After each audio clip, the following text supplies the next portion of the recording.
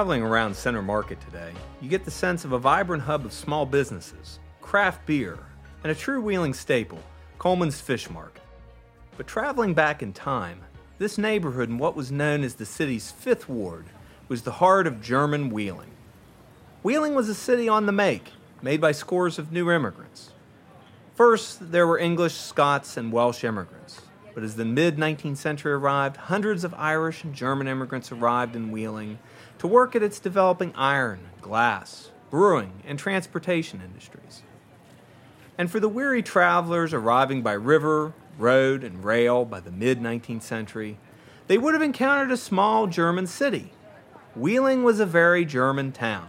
It had German-language newspapers, several German singing societies, German banks and businesses, and of course, breweries and saloons. One of Wheeling's most famous citizens to come out of this area was German-American brewer and entrepreneur Henry Schmoelbach. In Victorian-era Wheeling, no one else was more of a Renaissance man than Henry Schmoelbach. He was involved in beer making. He had financial interests in iron mills, banks, bridge companies. He served as a member of the City Board of Public Works. He built an amusement park for working-class Wheelingites and was a noted philanthropist. He was also someone who reflected Wheeling's gritty, working-class character. He was invested in the saloon trade in town, loved horse racing and gambling, and was often criticized for his corrupt influence on local politics and the lack of regulation of the proliferation of the city's saloons, fake hotels, and, of course, houses of ill fame. Oh, and he may have murdered a man in 1878, but we'll get to that later. Schmoelbach was a household name by the 1900s. In 1906, the newspaper, the Wheeling Intelligencer, did a series of caricatures, a local version of a political cartoon, calling out those who have influence over the city. In this cartoon, Schmoelbach is sitting atop the aptly named Schmoelbach building that he built in downtown Wheeling along Market Street. Tucked under one arm are the fruits of his years of business success. Under the other arm is a streetcar, and hanging at his feet are his bank book and a telephone receiver. He is wisely blowing off the suds of a big German mug of lager that he's holding in his left hand. To go along with the cartoon, here's what the paper printed in poetic verse. The Colonel Henry here we show he needs no panegyric. Yet into type some facts we throw in language semi-lyric. He owns a bunch of gilded loans, he mixes with the bankers. And then he owns some telephones, for politics he hankers. He hatches plans beneath his hat, he owns a tall skyscraper. And many people tell us that he partly owns a paper. He runs a dandy streetcar line, and as a mild reaction, he mixes up with judgment fine the suds of satisfaction. With busy head and sturdy frame he labors for the masses. He gathers fame unto his name with every day that passes. We sing his praise because we know that you'll be glad to hear it. In stinted space we've tried to show his enterprising spirit. Thus ends our crude and brief review, with greetings now we close it. Well, Henry, here's regards to you, and Henry answers, Prosit! Living during the height of Wheeling's Victorian glory age, Henry's life serves as a useful window onto life in Wheeling when it was the state capital of West Virginia, a booming industrial sector, a rough-and-tumble center of working-class amusement and vice culture, and a city eventually hit hard by statewide prohibition of alcohol in 1914. This is Henry, the life and legacy of Wheeling's most notorious brewer, a production of Wheeling Heritage Media. I am your host, William Hal Gorby, a teaching assistant professor of history at West Virginia University in Morgantown, West Virginia, whose research is focused on Wheeling's working class and immigrant history during the late 19th and early 20th centuries. Over the next few weeks, we will be looking at Henry's life and how it intersects with various key themes in Wheeling's history. We will examine the role of German immigration on the city, the development of brewing, hear about a crazy murder in the summer of 1878, look into the efforts to address the city's growing urban troubles, reform efforts like Prohibition, and the role this history plays in historic preservation efforts and entrepreneurial rebirth going on throughout the city of Wheeling today.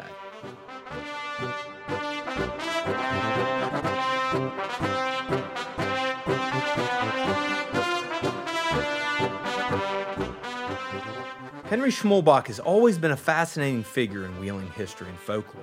He was successful, he was a true character, and he was mysterious as well. All of these traits intrigued Ryan Stanton, currently a social studies teacher at Wheeling Park High School, and the expert on Mr. Schmolbach's life. We will hear from him throughout this podcast series. As Ryan explains, he was intrigued by Schmolbach after hearing about him in a college history class. Yeah, so in 2006, I was in my senior year at West Liberty State College, and one of the last history classes that I took was the history of Wheeling with Dr. David Javersack. And what was kind of great about this class is we met once a week on a Wednesday, and we would meet at historic locations such as Independence Hall or the Suspension Bridge. Mm-hmm. And, it was a very hands-on, interactive class. And so we met one day at Greenwood Cemetery, and we took a pretty extensive tour of the cemetery. But lastly, he ended with the story of Henry Schmolbach and Anton Raymond. And he told about how both of them owned the largest breweries in the state of West Virginia, and how they sort of had this little competition amongst themselves when it came to that business and who could brew the most beer. And he told some interesting stories about both that I'm sure we'll talk more about in the podcast. But he ended his class by talking about how even today they're still competing with each other. Both men contain the largest monuments or the tallest monuments in Greenwood Cemetery. Schmolbach being a giant Corinthian capital, column Corinthian capital, and Raymond is in the shape of an obelisk. But I was fascinated by how these guys were competitors, in their lifetime, and even today you kind of have this fun kind of playful competition going on. So I had already had an interest in the National Road and taverns, and once I heard about Henry Schmolbach and Raymond, it just progressed from there. So I started visiting the places that were still around in Wheeling. Today is, from Schmolbach's home to the brewery to other places associated with Raymond. And I just wanted to basically tell their story, And that's a great story about them competing in the afterlife. Who won in terms of the tallest monument? I've never actually measured, but I'm a little partial to Schmolbach, so I'm going to go with he has the tallest monument in Greenwood Cemetery. Sure. But I've never actually took the liberty to measure. So okay. Even in death, Schmolbach wanted to show that he was the most successful. His life would be one of rising success, and would play a role in the modern development of Wheeling. Born on November 12, 1844, in Braunschweig, Hessen, in Germany, Henry arrived in America at the age of 8, along with his parents, his sisters Lizzie and Anna, and his paternal grandfather, who was also named Henry. They arrived in 1852 during a period of rising German immigration to the United States, following economic and political upheavals in their home country. From a poor background, Henry was able to rise through taking part in the riverboat trade that was crucial to the city's economy during the early 19th century. Here he learned the trades that would make him successful. What was Henry's early life like in Wheeling? He sort of arrives as a German immigrant with his family in the 1850s. What was his early years like? So really at about age 10, he actually starts working on packet boats. And that's where he sort of, I think, learns this art of entrepreneurship. And packet boats, they would have been used to transport mail, passengers, various goods, and were quite frequent on the Ohio River and probably pretty easy for someone of that age to secure some sort of, odd job. There's really no evidence that he had any formal schooling. A lot of it probably came on the river, but while not on the river, the church of the Schmolbach family was the first German evangelical Lutheran Zion Church of Wheeling.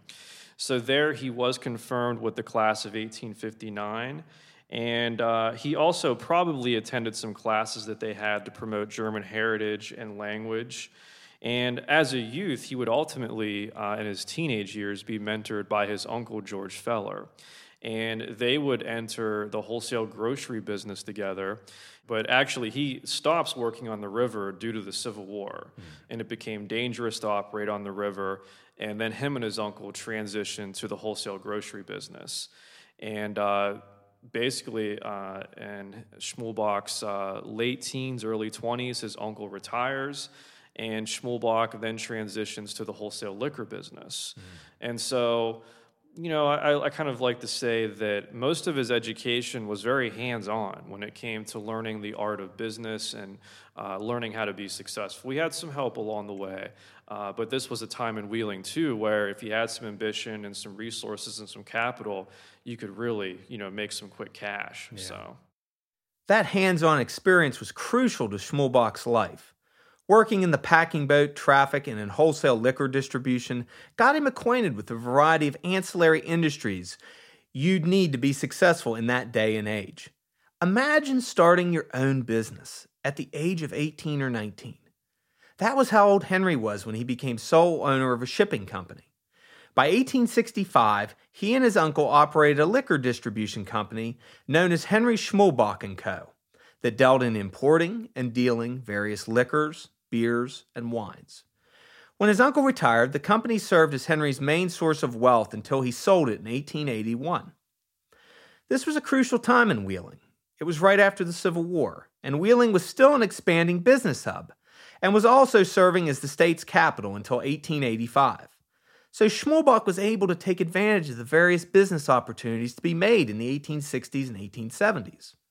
Already in his 20s, Schmulbach was expanding his business interests to other areas, particularly in stocks and real estate. And so at that young age, too, in his early 20s, he starts acquiring various stocks and businesses, hotels, riverboats. For example, he had a notable interest in the James Hotel on Water Street. There was the Sprigg House on Main Street. And in 1873, by age 29, he had moved into a Victorian-style residence at 2311 Chaplin Street that still stands today, where he would live the better part of his life, actually, with his two sisters. And today, if you go by this house, you can actually still see his initials on the wrought iron front gate of the house. It still says HS, and still etched in the windows of the front door is his initials. And everyone kind of likes to joke around a little bit because the S kind of looks like it's in like a money sign. And so did Schmulbach have a little bit of an ego as he rose to power? Maybe. Understandable. But it does resemble a money sign. But again, another thing that got me hooked on Schmulbach was as I walk around Wheeling, I can see so many things that are still relevant to his lifetime. So one of those entities Schmulbach eventually started buying stock in was the Nail City Brewery in South Wheeling. As an entrepreneur, it only made sense. Why just sell someone else's beer when you could control the production and distribution of your own beer brand? By January 1882, Schmulbach had controlling interest, changing the brewery's name to the Schmulbach Brewing Company with a capital stock of $80,000. The site was a very attractive but rather underdeveloped investment opportunity up to that point.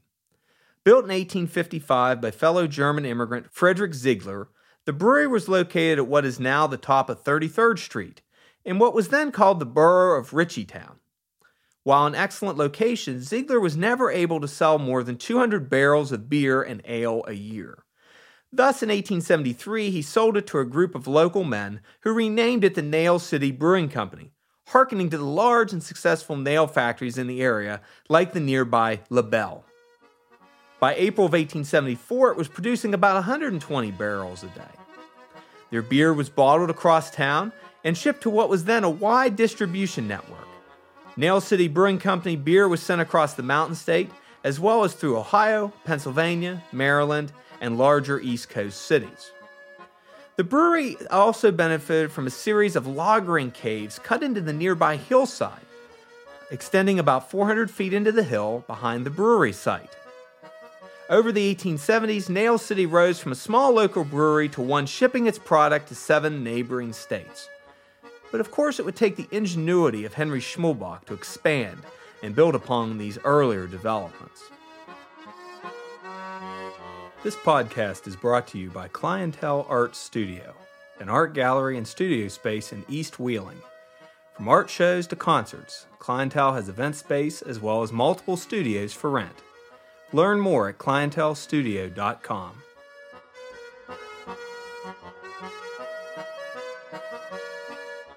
While Henry Schmulbach was in some respects a self-made man, No recent immigrant to Wheeling was successful apart from their distinctive immigrant community.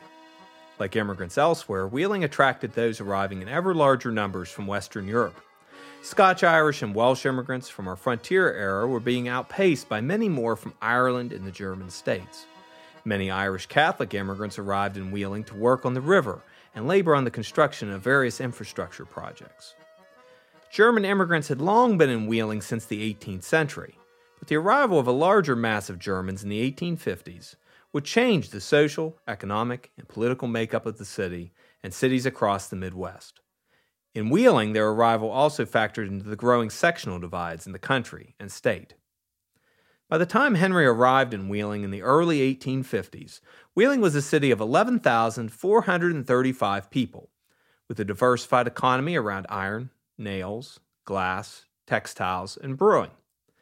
The city benefited from its natural location along the Ohio River and the various major infrastructure projects like the National Road, the Wheeling Suspension Bridge, and as the terminus of the Baltimore and Ohio Railroad by the 1850s.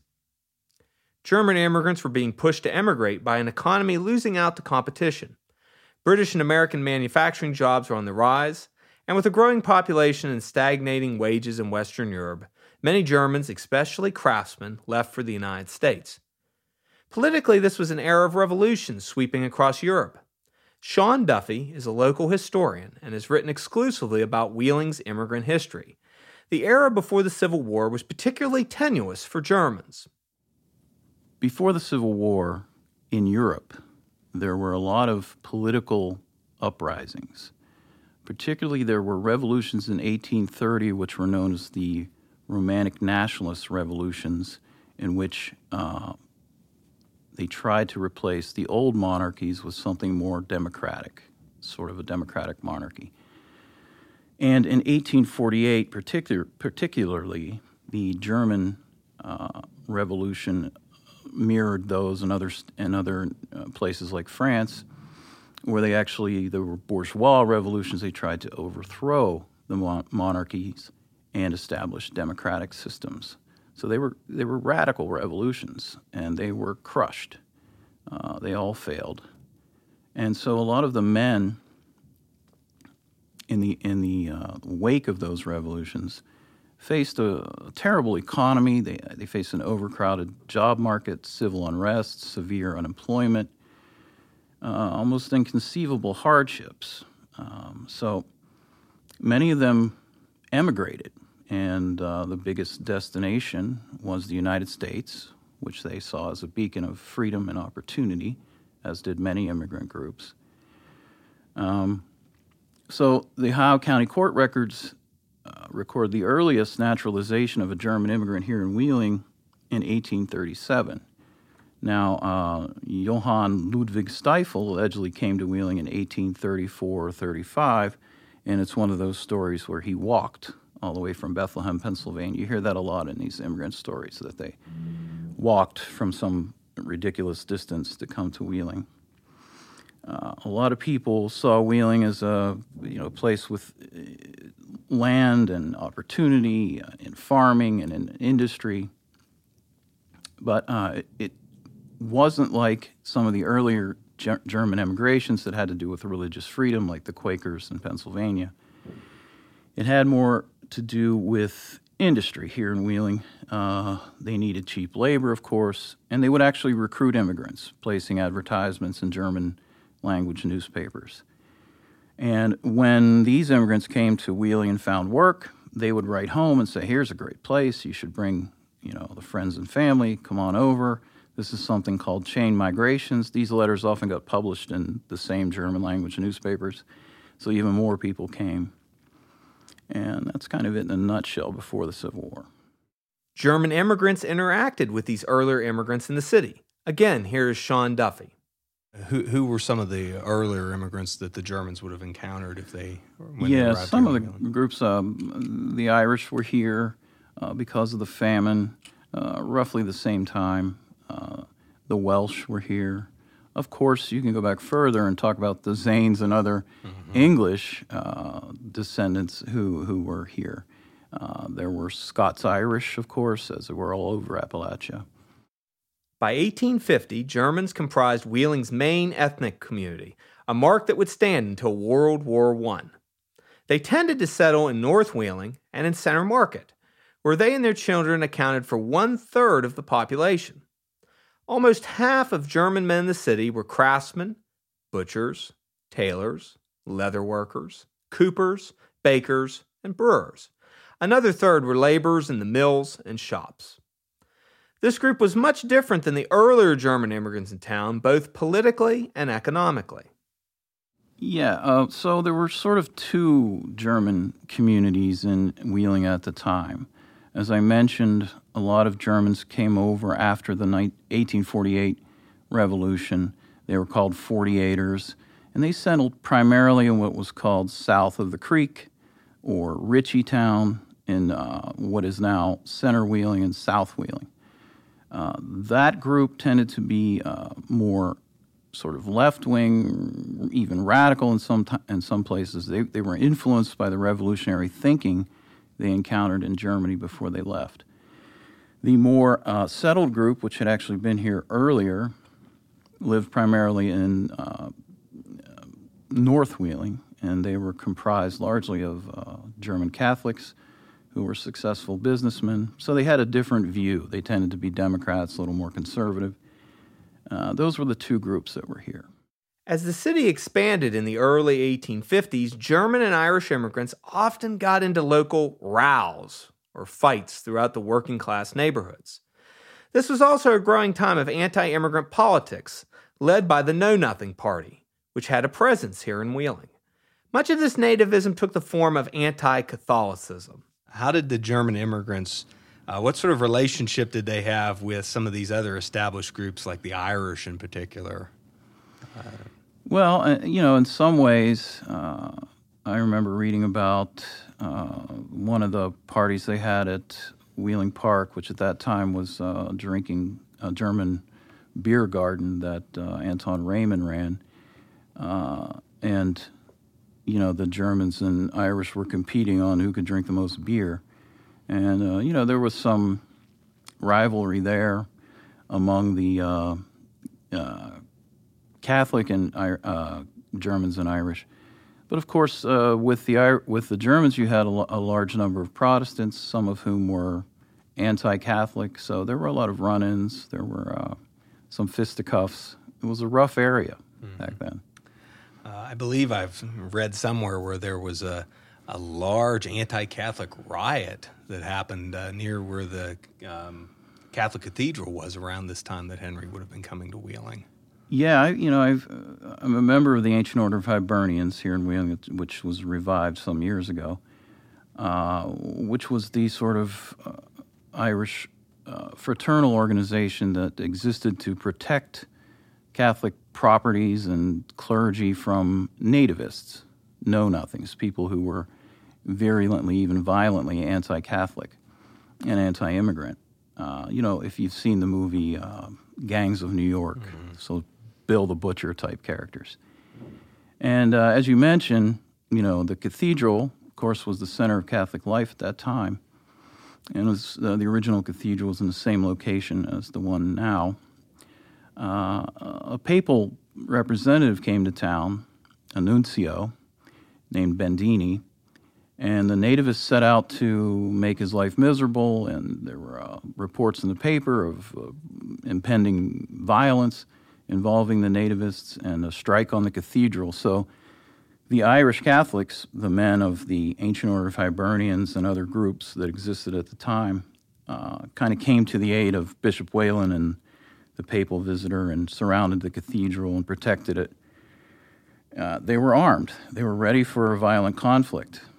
Among the nativists, this is the sort of surprising part, were a lot of German Protestants who actually weren't fully assimilated, were immigrants themselves, but were there participating in the nativist sort of seizure of the cathedral.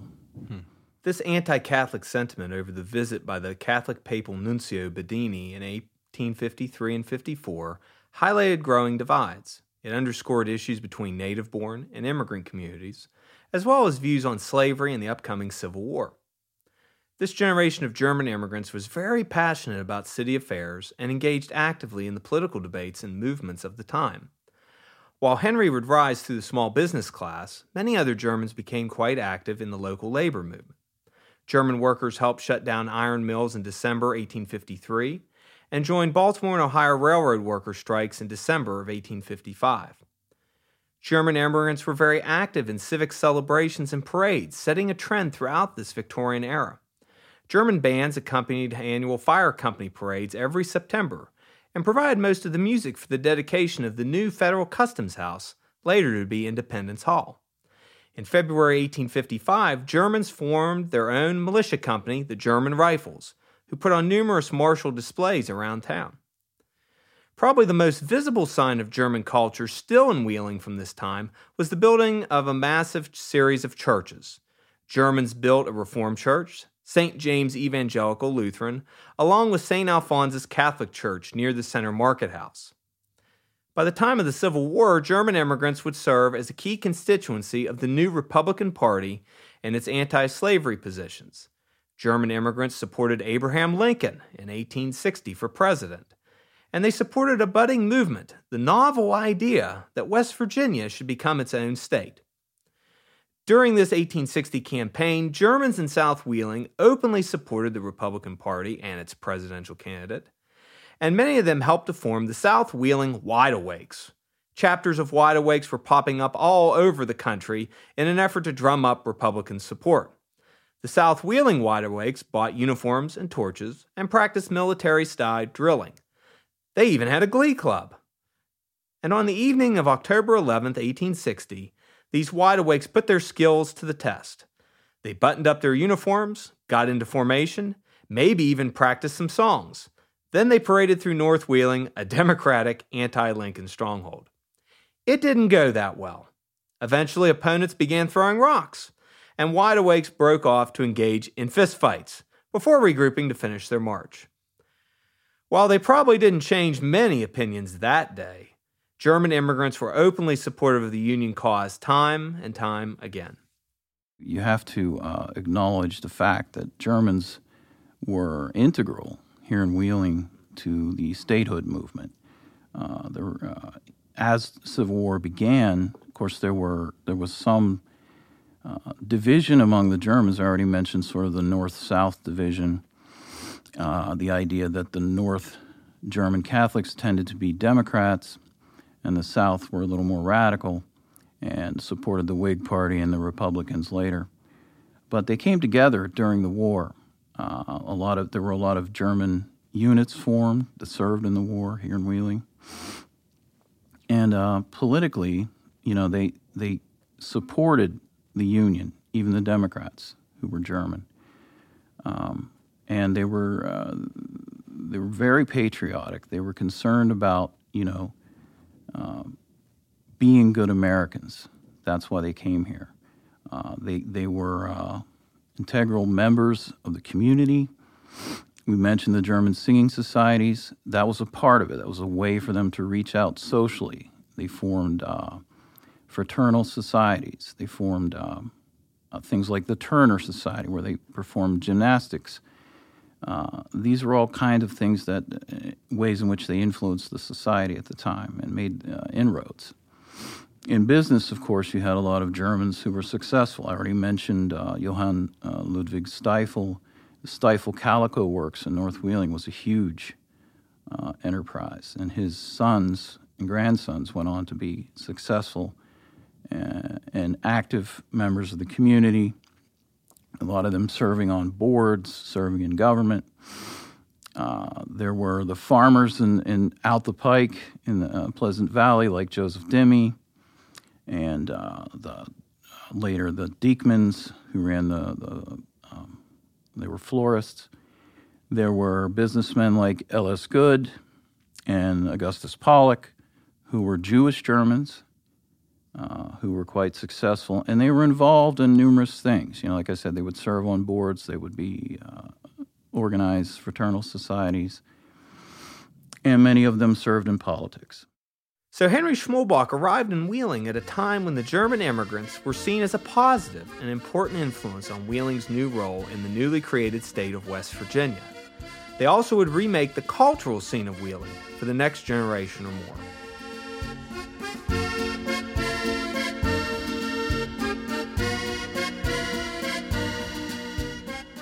After the war, the description we often hear of Wheeling from this time is that it was a little German city.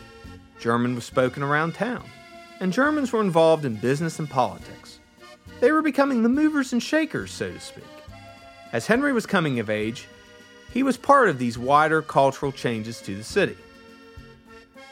Throughout its history, Wheeling had a number of German singing societies. These became some of the most popular cultural markers of Germantown during the life of Henry Schmolbach. The big three singing societies were the Aryan, Mozart, and Beethoven societies. If you worked at Schmolbach Brewery, chances are you were a member of the Mozart Society on 30th and Jacob Street, since most of its members were working-class South Wheeling residents. If you were a wealthier individual, you might have belonged to the more exclusive Aryan Hall, located on 20th and Main Streets, and currently the home of Catholic Charities. Other societies had different economic and cultural orientations, but they all came together for Sangerfests. Sangerfests were regional singing festivals held in Wheeling, and they were the high points of German Wheeling's cultural influence in the area. There were a few Sangerfests, one in 1860, another in 1885, and the city's largest one in 1906. So one of the unique elements, obviously, as we've talked about already here in terms of German culture at this time, is the role of German singing societies, and obviously we are here in Aryan Hall to sort of get some of the ambiance of that. And also there were, Wheeling and its German community hosted a large number of regional sort of singing competitions as well, known as Sangerfests. Can you speak a little bit about some of these larger competitions and maybe what effect they had here in the city? Yeah, there were actually three Sangerfesti held here in Wheeling. The first one was in 1860, smallish affair by comparison. 1885 was much larger. It was primarily held at a place called Alhambra Palace, and it was a big sort of skating rink and arena for events like this. And Augustus Pollock happened to be the president of that particular Sangerfest. So what they were large sort of festivals at which singing societies from all over the region, whether it be Columbus, Ohio, Cleveland, Ohio, Pittsburgh, Pennsylvania, even Milwaukee and places like that, which had large German populations as well, had their own singing societies, and they would all converge on Wheeling for like a week of partying and concerts and dance, and there would be bands playing in the streets, and there would be parades and picnics and banquets, more formal occasions. So in 1906, Wheeling actually hosted its largest Sangerfest. It happened to be the last one, of course, and it was the Central Ohio Sangerfest that actually moved for 1 year to Wheeling.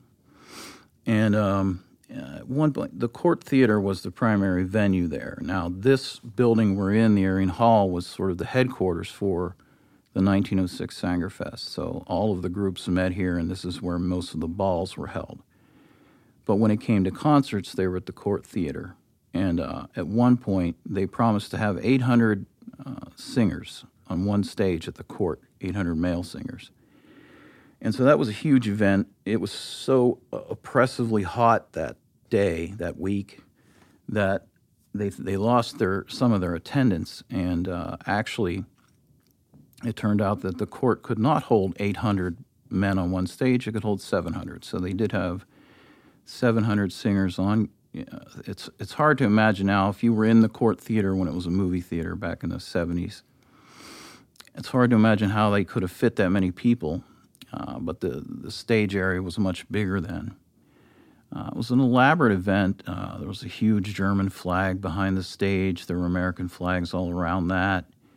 And the Cleveland Symphony Orchestra was actually the musical performer that day. And so, just imagine the Court Theater filled with hundreds of people, some flowing out onto the street because they couldn't get in to hear what had to be the largest group of singers ever in Wheeling at one time sing in German and sing patriotic American songs in the Court Theater. It's quite an event. And it always culminated in a parade. And the parades in Wheeling back then were ridiculously long. They would start, maybe, let's say they started here at Arion Hall. They would go all the way up to Turner Hall, which was where the Marsh building is now, way up to toward North Wheeling, way back down to South Wheeling, then turn around and go back up, maybe Chaplain Street, all the way up as far as they could. And in this particular case, they got on Schmalbach's Incline in South Wheeling, went all the way back down to South Wheeling, and then they rode it up the hill to Mozart Park for a big party to end the festivities. Led by Wheeling's Big Three German societies, an additional 24 visiting societies came to participate, primarily from the state of Ohio. Downtown Wheeling was very supportive with the main downtown structures, like Stone and Thomas, draped in German and American flags. As Sean Duffy has noted, Wheeling was, quote, transformed into a German version of New Orleans. Impromptu concerts and singing broke out all over Wheeling during the Sangerfest. Quote, there was music in the air after the concert last night, the News Register newspaper noted. And the inevitable hi-lee, hi-lo was sung freely on the street. All the visitors appeared to be having a good time. Many of the societies wore uniform caps, some of them with inscriptions in German across the visor, end quote. Another popular event in the late 19th and early 20th centuries were German Days. The Wheeling Intelligencer noted that in August of 1908, a German Day was held at Mozart Park, quote, under the auspices of the German Central Union, end quote, and featuring, quote, amusements and novel sports, end quote. With over 2,000 in attendance, many heard music from the city's singing societies. During the preparations for German Day in 1900, the Wheeling Daily Intelligencer noted the following. Quote, German Day has nothing to do with politics or parties. More than anything else, German Day is a patriotic affair and more commemorative of what happened in America than in Germany. We are proud that the German settlers landed on American soil and had the dash and courage to open up an untrodden wilderness to civilization, bringing with them industries, teachings, and feelings that this is our country by adoption. End quote. It is truly amazing to hear this positive view of the Germans. Within less than 20 years, this type of statement would be heresy in Wheeling. Wheeling in Henry Schmalbach's time was a city on the make, as much as it was a diverse ethnic melting pot of cultures. After the German immigrants who made Wheeling what it was in the 19th century, Wheeling saw the arrival of new immigrants from Eastern and Southern Europe. These men and women would fill the growing labor needs of factory owners in the area. Congregating south of the creek, all the way through the mill town of Benwood in Marshall County, Eastern Europeans arrived from 1880 to the 1920s. Language and religious discrimination, military conscription, and poor agricultural harvests forced thousands to emigrate to the industrial heartland. Wheeling attracted Italian, Greek, Lebanese, Polish, Ukrainians, Croatians, Hungarians, Czechs, Slovaks, among others. Today we celebrate these diverse cultures in the many ethnic festivals common to Wheeling's summer recreational calendar. Polish Days in South Wheeling, the Italian and Greek festivals in late July, the Maharajan Lebanese Festival in early August, and Oktoberfest at Ogilby Park all continued to speak to the immigrant heritage that made Wheeling a great city. Like the Germans before them, working-class neighborhoods would transition from predominantly German to the newer immigrant groups. In South Wheeling, Polish and Ukrainian immigrants would create their own Polonia and Little Ukrainia from 39th to 48th Streets. Greeks and Lebanese immigrants would come to dominate the ethnic map of Center Wheeling, the same neighborhood once dominated by the German 48ers. Most, like the Polish immigrants, toiled in unskilled labor gangs, working the blast furnaces and rolling mills at the steel factories. Men and women also worked at Northwood Glass, Hazel Atlas Glass, the Wheeling Can Company on 48th Street, and as tobacco strippers at Block Brothers in South Wheeling. Many dug coal in the city and region's various coal mines. But much like their German neighbors, these new immigrants would add to the cultural tapestry of Wheeling during this Victorian era. The Polish Catholics built a strong identity around St. Ladislaw Parish on 45th Street, the Ukrainians around Our Lady of Perpetual Help, and the Lebanese around Our Lady of Lebanon. These new immigrants followed the Germans in sponsoring various fraternal societies, sporting clubs, and organized musical groups that added a cultural flavor to the city well into the 20th century. Unlike German singing societies, now it was the Polish-American Rhythm Kings and their polka band program on WWVA radio, or popular Ukrainian dance troupes that performed at the Festival of Nations at Ogilby Park in the early 1930s, or the Croatian children's Tamburitsin musical troupe of the 1930s. Each new immigrant group recreated a part of their cultural life in Wheeling and built off the role played by the German immigrants, many of whom served as factory foremen, owners, political leaders, and leaders in the labor movement for the new immigrants who followed them. In many ways, it was these Germans who taught the new immigrants what it meant to be American during this time. Immigrants were the heart and sinew of Wheeling throughout its history. The products and cultural attributes people associate with Wheeling often reflect the lived everyday experiences of the immigrants who lived throughout Wheeling's neighborhoods. And all of them could look to self-made immigrants like Henry Schmulbach as a model of success in the New World. As someone who continued to live in the working-class German culture of Wheeling, Schmulbach remained a hero to these new immigrants. So how does a German immigrant build a brewing empire in Wheeling, West Virginia? And how are his innovations at that South Wheeling brewery inspiring craft brewers today? And did you know that Schmulbach spent thousands of dollars on a park just so people could drink beer there? That's in our next episode. This has been Henry, the life and legacy of Wheeling's most notorious brewer. This episode was written and narrated by me, William Hal Gorby. We had help in producing this episode from Wheeling Heritage. Editing provided by Alex Weld. Sound and music editing and recording done by Dylan Richardson and Jonathan Porter. Audio interviews were done with Ryan Stanton and Sean Duffy. Voice acting by TJ Hudak Hill. Special research assistance from the Ohio County Public Library and previous research done by Ken Phones Wolf, Edward Wolf, Ryan Stanton, and Sean Duffy. Audio also came from newspaper articles published in the Wheeling Intelligencer and Wheeling News Register. This podcast is a production of Wheeling Heritage Media.